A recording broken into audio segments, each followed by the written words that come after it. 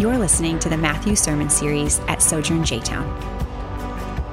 In this series, we're following Jesus as he calls us to take on his yoke so that we might experience true flourishing.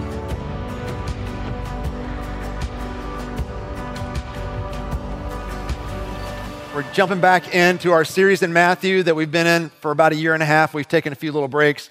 And so it may feel like we're jumping into the middle of a movie, but I promise we're not. Chapter 19 is kind of a transitional chapter as Jesus leaves the region of Galilee and actually heads towards Jerusalem to die his death, sacrifice his life as a ransom for many. And so what we'll see over these next few chapters is, what it looks like for you to give of your life. That's kind of what we're going to see, the cost of following Jesus Christ and how it changes every relationship you have, including marriage. And so I just want to give a quick caveat here. We are dealing with a subject called divorce today because that's what the text deals with here in just a second. I'm not going to be able to unpack everything about divorce and remarriage because that's not the purpose of this text either. And so if you go on our app, so if you have not downloaded our app, I'd encourage you to do that. We post a Sunday bulletin digitally every single week, and on that app, you'll see the little link, you push Sunday bulletin, and you'll see two articles that I would encourage you to, if you want to kind of have an expanded view of where we stand as far as divorce and remarriage, those two articles would be good ones to start with. One's pretty technical and long. Another one is one that written by our New Albany church that kind of condenses that teaching into kind of like a 9-page document, even though that sounds kind of long either. The other one's about 20 pages. So you got your druthers there, right? Whichever one you want to dive into, but both of those will kind of give you a more fuller perspective on where we're at as far as divorce and remarriage. All right, aren't you glad you came to church? First, chapter 19, we're going to read verses 1 through 10. So hear the word of the Lord. So when Jesus had finished saying these things, he departed from Galilee and went to the region of Judea across the Jordan. Large crowds followed him and he healed them there. Now some Pharisees approached him to test him, and they asked him, "Is it lawful for a man to divorce his wife on any grounds?" "Haven't you read," he replied, "that he who created them in the beginning made them male and female, and he also said, for this reason, a man will leave his father and mother and be joined to his wife, and the two will become one flesh. So they are no longer two, but one flesh. Therefore, what God has joined together, let no one separate." "Why then," they asked him, "did Moses command us to give divorce papers and to send her away?" And he told them, "Moses permitted you to divorce your wives because of the hardness of your hearts. But it was not like that from the beginning. I tell you, whoever divorces his wife except for sexual immorality and marries another commits adultery." His disciples said to him, "If the relationship of a man with his wife is like this, it is better not to marry." This is the word of the Lord. Let's pray together. So, Father, I just ask for help, me personally, as well as all of us in this room, God. May we hear the life-givingness of the Word of God. And I pray that our vision of God the Father is one who is full of compassion and mercy and kindness as we work through this passage today. And we ask all these things in Christ's name. Amen. You may be seated. And if you feel comfortable to take your mask off, you're welcome to do that during the sermon. Just ask that you guys put them back on after we take communion here in just a minute.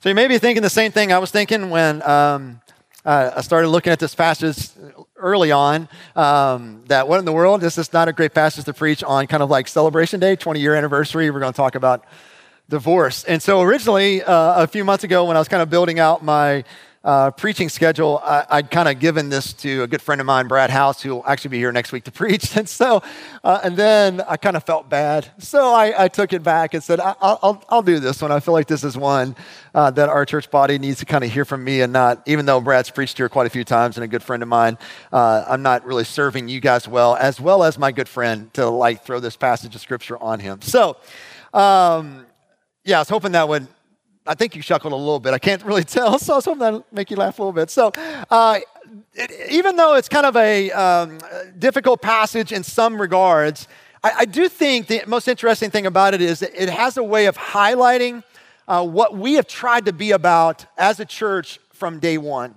And this is kind of the framework that I'm wanting to encourage you to think about as we work through this passage here in just a minute. And the best way I can illustrate this is out of John chapter 4. So John chapter 4, if you're unfamiliar with it, it's a conversation that Jesus has with a Samaritan woman. And in this conversation, there's a couple observations real quickly that you can make about Jesus. The first one is this, is that in and through Jesus, all are welcomed. So Jesus is talking to a woman, huge no-no in that time. And Jesus is also talking to a Samaritan woman, and Jesus is a Jew, and Jews and Samaritans never talked, hung out, they hated each other.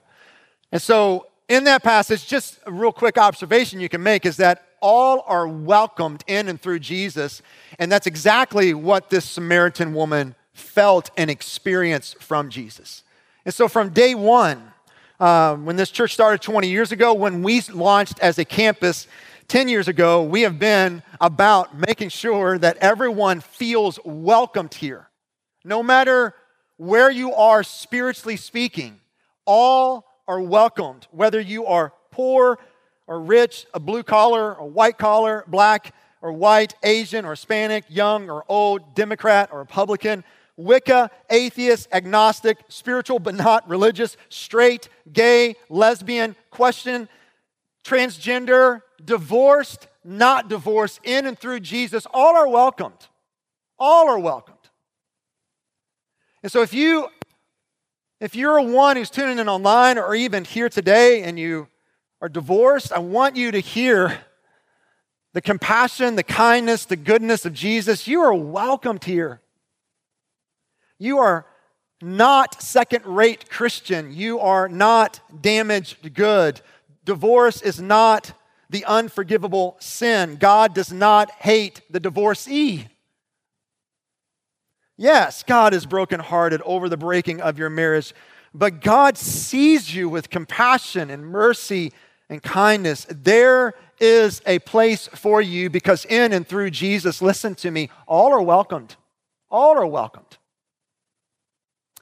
And then at the same time, the second observation and framework that I want you to see in John chapter 4 as we jump into Matthew 19 here in just a second is that in and through Jesus, the truth is spoken, and we need to submit our lives to the truth that is spoken. So you see in John chapter 4, Jesus doesn't hide away from the truth of what's going on in this woman's life. He doesn't dismiss her sin. He doesn't disregard it. He doesn't sweep it under the rug. He actually confronts her with her sin. He says, hey, yeah, I know you've been married 5 times, and the guy you're shacking up with right now is not your husband. So he confronts her in her sin, not to make her feel bad about herself, to make her feel like unnecessary guilt and shame, to feel condemned. No, he confronts her with her sin because Jesus knows that this is not where life is found. And I want to confront you with your sin so that you can realign your heart and life under where life is found, which is under the reign and rule of Jesus Christ. So in and through Jesus, yes, all are welcome, but in and through Jesus also, truth is spoken. And we as people of God, under the leadership and reign and rule of God, we want to align ourselves under what He says where life is found. So we want to be confronted with the truth. And so it's these kind of two tensions that I'm unpacking kind of Matthew 19. It's the framework that I want you to see here, that all are welcomed. And at the same time, I want to hear the truth about marriage. What is God's desire for marriage? What is His design for marriage? What does He want out of marriage? And God holds a very high view of marriage. And so then, therefore, the people of God do also. And so I'm trying to, as best I can, navigate both these tensions. And at the same time, recognize I'm not going to answer all your questions today because that's not the primary point of this text. That's why I'm encouraging you to go and read some of the other material that I've given to you so you can kind of have a broader understanding of what's going on here in the area of divorce and remarriage. And so, with this framework, all are welcome in and through Jesus. And then we want to hear and submit our lives to the truth of Jesus when it's spoken. And we see that here in Matthew 19. So start in verse 3. Let me just kind of start and kind of work the passage a little bit and then land on a couple applicational thoughts for us today. All right, starting in verse 3. Some religious leaders approached Jesus in order to test him, or you can even use language like to trap him. And they asked him this question: is it lawful for a man to divorce his wife on any grounds? Or the NIV translates it for any and every reason. And so the backstory here is this, is that there's a little word in Deuteronomy 24:1 that's a massive debate in this time of what exactly does that little word mean. And here's the verse in Deuteronomy 24:1. I think it's on the screen here. If a man marries a woman, but she becomes displeasing to him because he finds something indecent about her. That's one word in the Hebrew language, indecent about her. And so there are kind of two schools of thought in this time of how you translate and interpret indecent about her. So I'm not going to try to name the Hebrew name of what those two schools of thoughts were, so I'm just going to put it in my language. The conservative thought, all right, the more traditional way of understanding this word was that it had kind of like one meaning and one interpretation. That one meaning would be just any sexual behavior that's indecent, including adultery, is how you would define this word, so then therefore the man can divorce his wife. That would be kind of more of the conservative traditional thought in this time. The more liberal, more progressive view would be, yes, any sexual misbehavior as well as adultery, but also would be included in there is a whole lot of other things that they would describe as indecent about her. For example, if the man found another woman that was better looking, he could go home and say, wife, sorry about your luck, but see you later. She's way better looking than you are. Or, hey, she burnt the dinner, then I'm done. I'm out of here. And I'm not making these up. This is actually what's going on in this time. And so the question that the Pharisees are asking is not to really find an answer. Remember that. It's very important for us to remember context here. They're not trying to figure out exactly what this word means. They're not, they're just trying to test Jesus. They're trying to trap Jesus, trying to find a way to get him to contradict the word of God possibly, as well as to become unpopular. So we saw in verse 1 there, it talked about the large crowds that are following Jesus, which made the religious leaders at that time very jealous. And so the popular view of that large crowd would be that you can kind of divorce your wife for about anything, really. And so they're just wanting to see if he would say something that would make him begin to be unpopular. And so here's his response. Look what he says in verse 4. So haven't you read, he replied, that he who created them in the beginning made them male and female? And he also said, for this reason, a man will leave his father and mother and be joined to his wife, and the two will become one flesh. So they are no longer two, but one flesh. Therefore, what God has joined together, let no one separate. So Jesus doesn't even address the word in Deuteronomy 24:1. It actually goes all the way back to Genesis chapter 2, and he talks about what most theologians would say, like the creational intent. So what was God's intention in creating marriage? What was his creational intent here? And what Jesus is trying to emphasize here is that when God made marriage, when he invented marriage, God's vision and desire for marriage was that it would be permanent.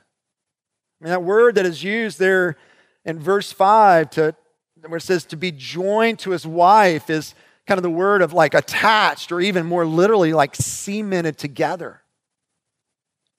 And so we have the fuller revelation of God on why God created marriage. We see this in Ephesians chapter 5, is because marriage was always going to be a pointer to a greater reality. Marriage was never going to be an end in itself. It was always pointing forward, and that greater reality, as we see in Ephesians 5, is a picture of Christ's love and relationship with his church, with the people of God. And Christ's love for his church is not fickle. It's not,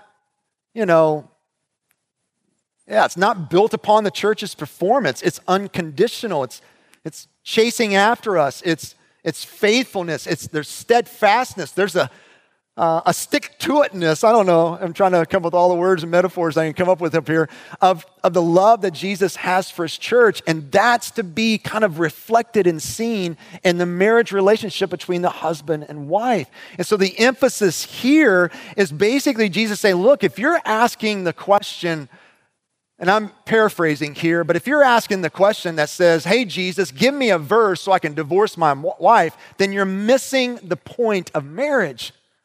Give me some kind of reason in the Bible so I can get rid of my wife, then you're missing the whole big picture of what God wants in marriage. It's about permanence. It's not how can I get out? No, how can I stay in? It's about this love that's unconditional, and it pursues, it chases, it stays with you. But the religious leaders keep pushing. Look what he says there in verse 7.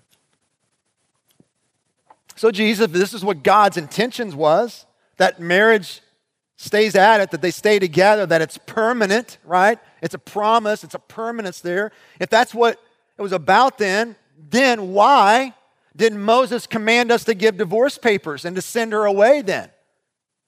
And Jesus said this, Moses permitted you to divorce your wives because of the hardness of your hearts, but it was not like that from the beginning. So notice the change in wording here. They said, then why did, you can keep it up there real quick, Trevor. Why did God command, right? You see that, to give divorce papers and send her away? And then Jesus responded back, Moses permitted. So Jesus is going, look, this wasn't commanded by Moses. This was what we might call a law of concession, that it was permitted by Moses. Jesus is saying that this law was kind of a concession command, one that is to protect a woman in a patriarchal society from abuse. Why this law in Deuteronomy was made, this is the reason why. This was not God's vision. This wasn't his desire for marriage. But this law had to be made in order to protect a woman from abuse in this culture, in the time that Deuteronomy 24:1 was written. R.T. France, a Matthew scholar, wrote this in his commentary referring to this verse.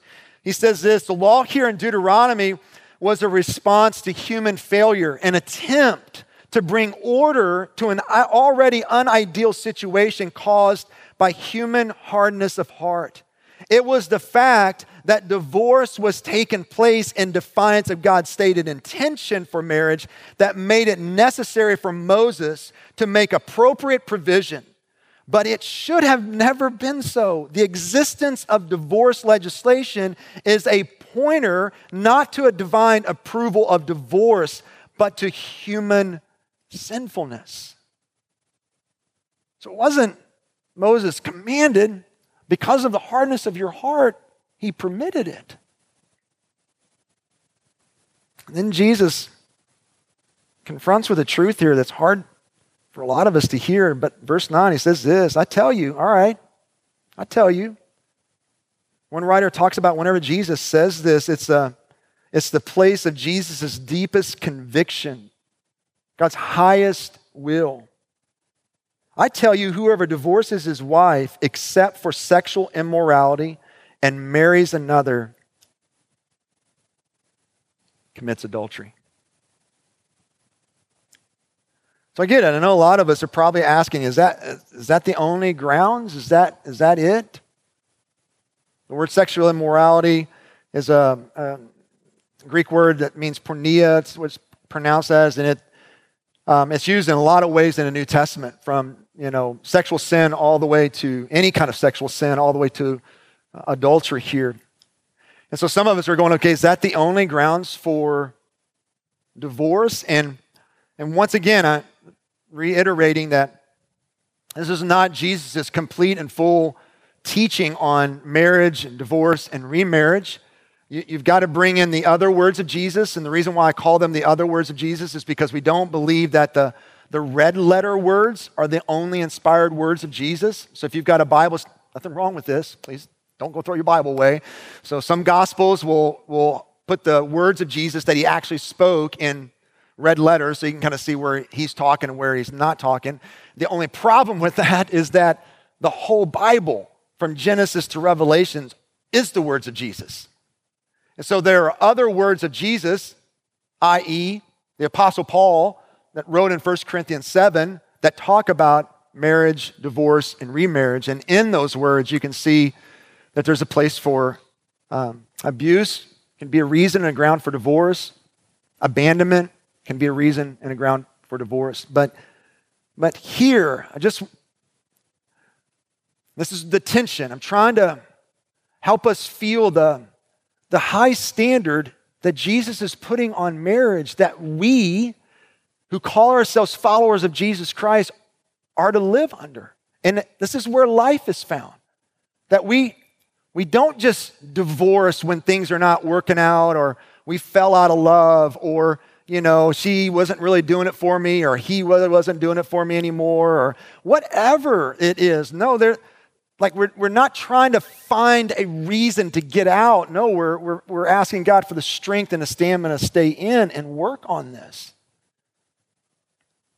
So Jesus is saying here that even though marriage is meant to be for a lifetime, a covenant that should be held up high, because of the fallen nature of humanity, God did make a way for people to get out of some marriages.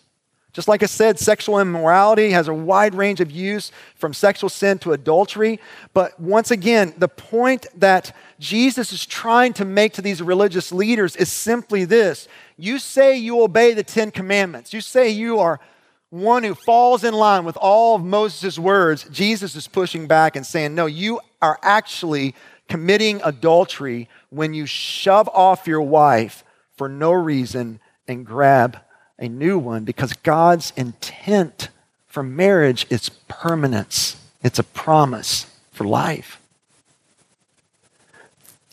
That's why in verse 10, what the disciples say, you're supposed to laugh a little bit because they get what Jesus is saying here. I mean, look what they say. And the disciples said to him, if the relationship of a man with his wife is like this, it's better not to marry. I mean, it's really hard. I mean, I've said this before, but anytime I've officiated a ceremony for a wedding, one of the things I do in my gospel little talk that I give is I always talk about marriage is really hard. It's both and. It's really beautiful, but at the same time, it is really hard because it's for life.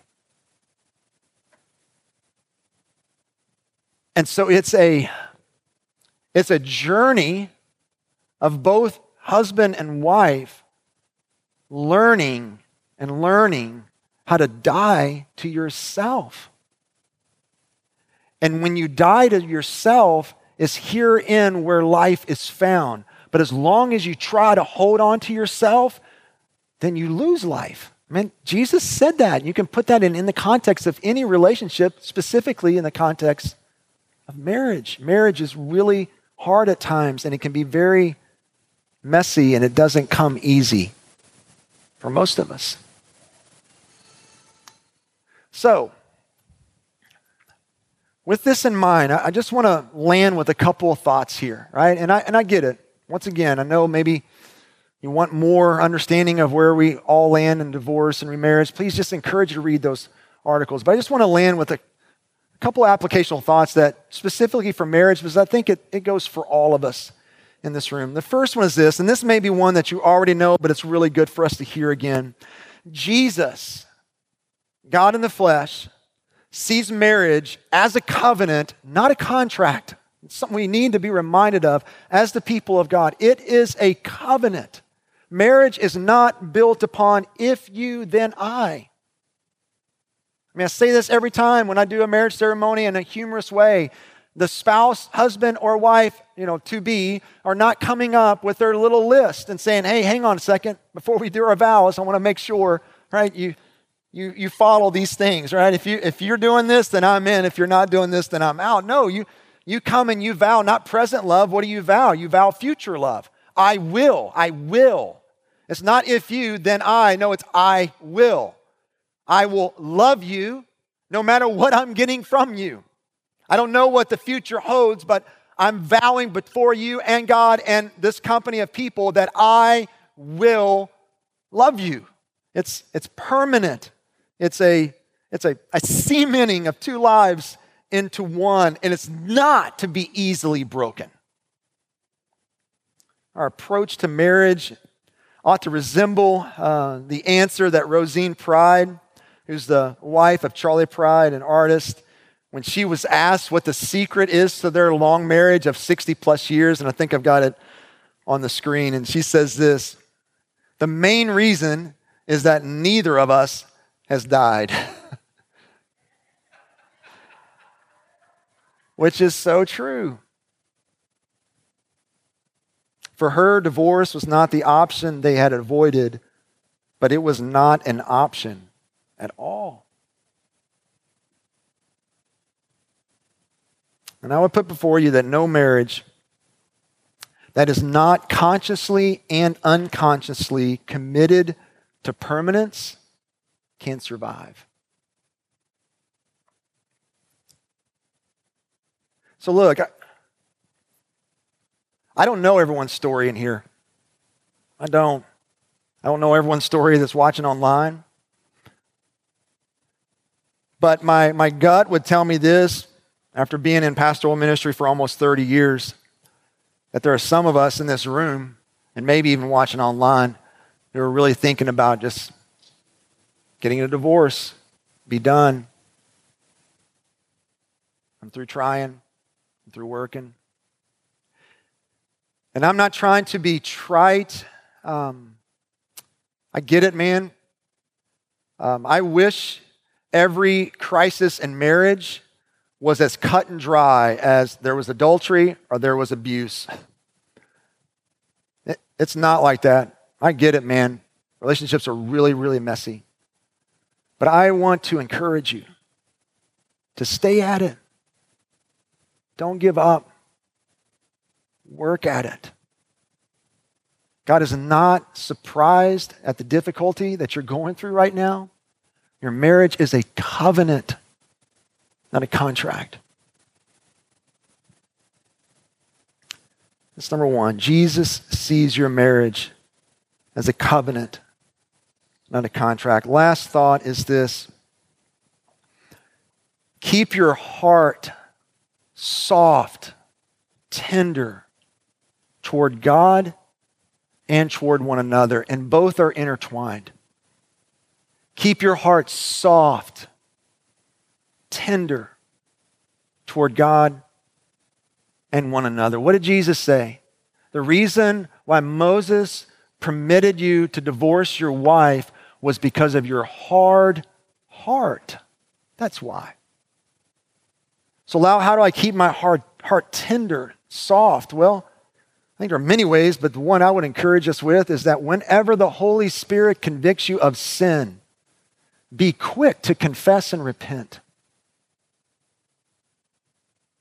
Whenever the Holy Spirit, and guys, look, man, if you're a follower of Jesus Christ, the Spirit of God dwells in you. If you want to know what that feels like, you just know. You feel it. You feel it in you. Feel like a finger that's kind of punching in your gut. You just know that something has been wrong here in what I've done. And my encouragement to you, man, not just me, but Jesus' encouragement to you is that whenever the Spirit of God convicts you of sin, don't dismiss it. Don't, think it's going to go away. Don't go numb yourself. Don't go watch an episode of whatever or get online. No, be quick to confess and agree with Him that this is sin. This is wrong. This is not what leads to life. And then go to the party, whoever it may be that you've wronged, and ask for forgiveness and seek to reconcile as far as it depends upon you. Because as long as we try to justify our own sin, all we're doing is we're doing damage to ourselves. It's not leading to life, it's actually leading to death.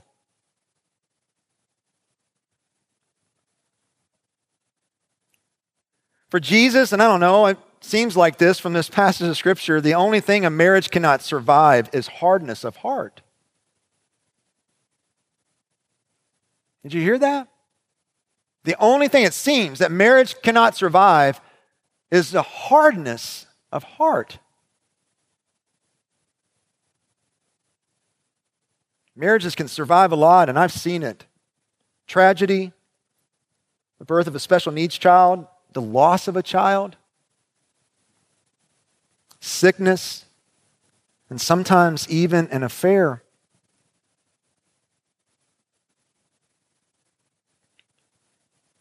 But a marriage cannot survive a heart that is closed off to one another, and specifically to God's Spirit that as His child dwells in you.